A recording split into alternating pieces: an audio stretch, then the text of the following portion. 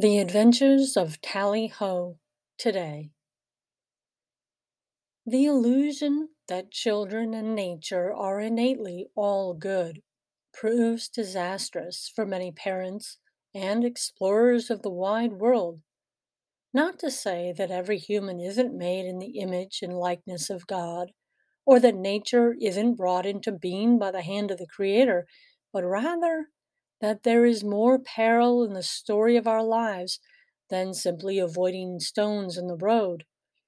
Poisonous snakes are looking for someone to bite, especially the innocent and unwary. My husband John and I had both lived mostly in cities. We were well aware of the dangers of temptations and the influence of unguarded souls. We both felt drawn to rural country life, so after we married, we took courage in our hands and moved back to the Midwest, central Illinois to be precise. And after a series of fortuitous events, we settled in the rural countryside. We bought a house and were blessed with many children. Next, we went about the business of raising our kids as wholesomely as possible. For us, that meant staying close to God's good earth and learning the basics: how to develop a garden, raise chickens, handle bees, and extract honey, even manage a cow and make cheese. I managed to keep up with the housework, homeschooling, and juggle the ever growing cat and dog population. I couldn't have managed it without an automatic washing machine, a dryer, and a good stove. We may have had Amish tendencies, but I didn't have the know how or physical endurance to do all things well. I tried and failed, the cheese not so good, and tried again repeatedly. I eventually learned to make decent whole wheat bread and healthy homemade meals. We did a lot of experimenting with new things: growing peanuts, drying herbs, developing an orchard. It was a great way to raise kids. My children knew from early on how much work went into green beans, honey on toast, and that dab of butter on the broccoli. Not that my kids liked broccoli, at least not at first. As we all learned, good eating habits take time, experience, and a personal desire to be healthy, well beyond the comfort zone.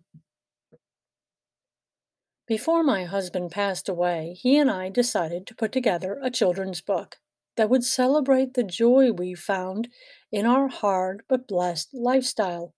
I wrote the storyline, and John started the pictures. But sadly, he passed away before the book was anywhere near being done. After his death, I couldn't do anything with it, too painful to face. After a few years, the story started haunting me.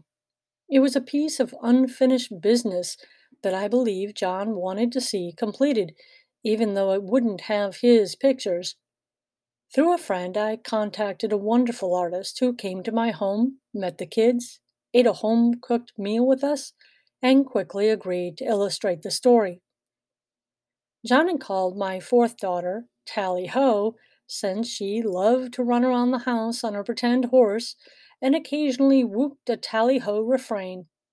That was how the title, The Adventures of Tally Ho, was born.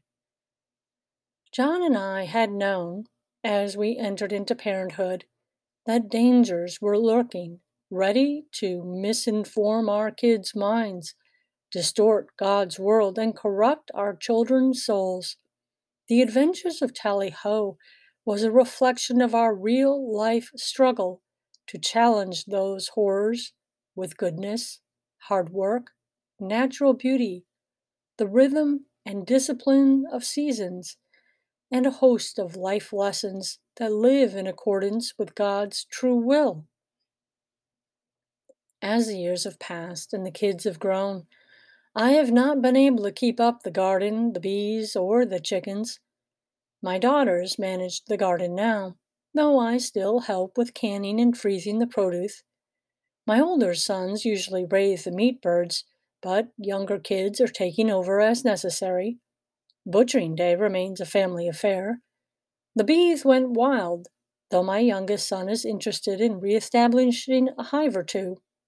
I've given up on the loosey-goosey laying hens, and we have fewer dogs and cats, which is probably a good thing. I taught my kids to cook and bake using the healthiest, freshest ingredients possible, though we enjoy Casey's pizza or take out chicken Chinese food for celebrations. We have always treated our animals with loving respect. Our land remains a gift to be cultivated according to our current means.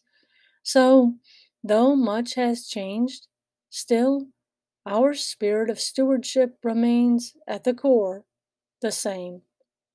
The real Tally Ho is heading off to college next year, but thankfully, the imaginative story based on her childhood remains the bedrock for her interior life, which holds true wherever life takes her.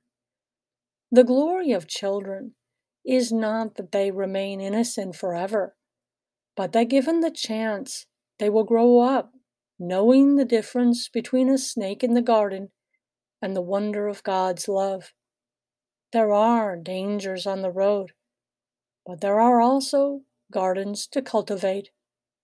May the imaginative spirit of the adventures of Tally Ho live forever. A.K. Fraley is the author of 15 books, a teacher for 35 years, and a homeschooling mother of 8. Make the most of life's journey.